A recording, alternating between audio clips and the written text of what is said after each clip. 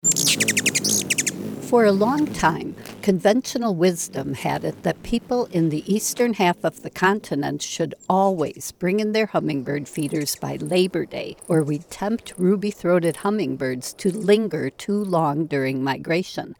That never made sense to me, and indeed most hummingbird experts always disputed it.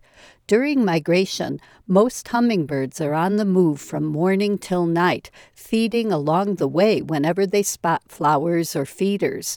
One may linger a day or two in a spot with abundant food after a few days of slim pickings when it needs to build up its weight again, but unless necessary, they don't waste time this far north so late in their migration season. Nonstop action at feeders usually involves considerably more hummingbirds than we'd guess. As late as September 14th, I was seeing at least 3 different ruby throats, which I could confirm by seeing 2 in a chase even as a third sat in a tree or a feeder. I would bet that if I could distinguish individuals, those 3 were actually at least a dozen seen most of those days. Most years I've brought in all but 1 or 2 hummingbird feeders before September 10th after going several days without seeing any or just single birds feeding and moving on. Some combination of this year's unique weather, air quality, and vegetation conditions probably caused this exceptionally late migration, but climate change is almost certainly impacting and probably extending their nesting season in the north. Another bit of conventional wisdom that I repeated for decades is that in late summer, ruby-throated hummingbirds virtually all head straight for the Gulf Coast, pig out, and then strike out over the Gulf, straight for the Yucatan Peninsula, heading from there to wherever in Central America they will spend the winter. As hard as it is to believe that a bird weighing in at an eighth or even a tenth of an ounce could possibly fly nonstop for 500 miles, for generations it was even harder for scientists to imagine that a bird with such an incredibly tiny brain could make changes in its route south based on wind, precipitation, food availability, and other factors. I learned in 2 ornithology classes in the 70s that the ruby-throated hummingbird migration path was hardwired in their tiny brains.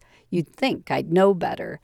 All kinds of studies have confirmed that many ruby-throated hummingbirds do gather in the Yucatan in late winter and early spring, and after building up their weight, fly nonstop over the Gulf. Studies of hummingbirds that alight on oil rigs during fall migration indicate that at least some do take an overwater route in autumn too, but the southward migration is much more complicated than ornithologists once believed. As Hummingbird authority Sherry Williamson wrote in 2020, quote, "The Yucatan Peninsula may be a convenient launching point for birds headed north from Central America, but this narrow wedge of land would be a tricky target for southbound birds. A migrant whose course is off by just a few degrees east would end up out over the open Caribbean, with few dots of land for rest and refuge. A westward drift could add more than 200 miles to the journey, severely testing the limits of the bird's endurance and fuel storage," end quote. On her blog post describing what is actually true about ruby throat migration based on sound data, Sherry Williamson used an eBird visualization, an animated map showing ruby-throated hummingbird abundance over the course of the year based on eBird reports. Ruby throats are essentially absent from the Yucatan from the end of May through November each year, but grow incredibly abundant there in March and April, indicating that the Yucatan is an important part of their spring migration route, but hardly used at all in autumn.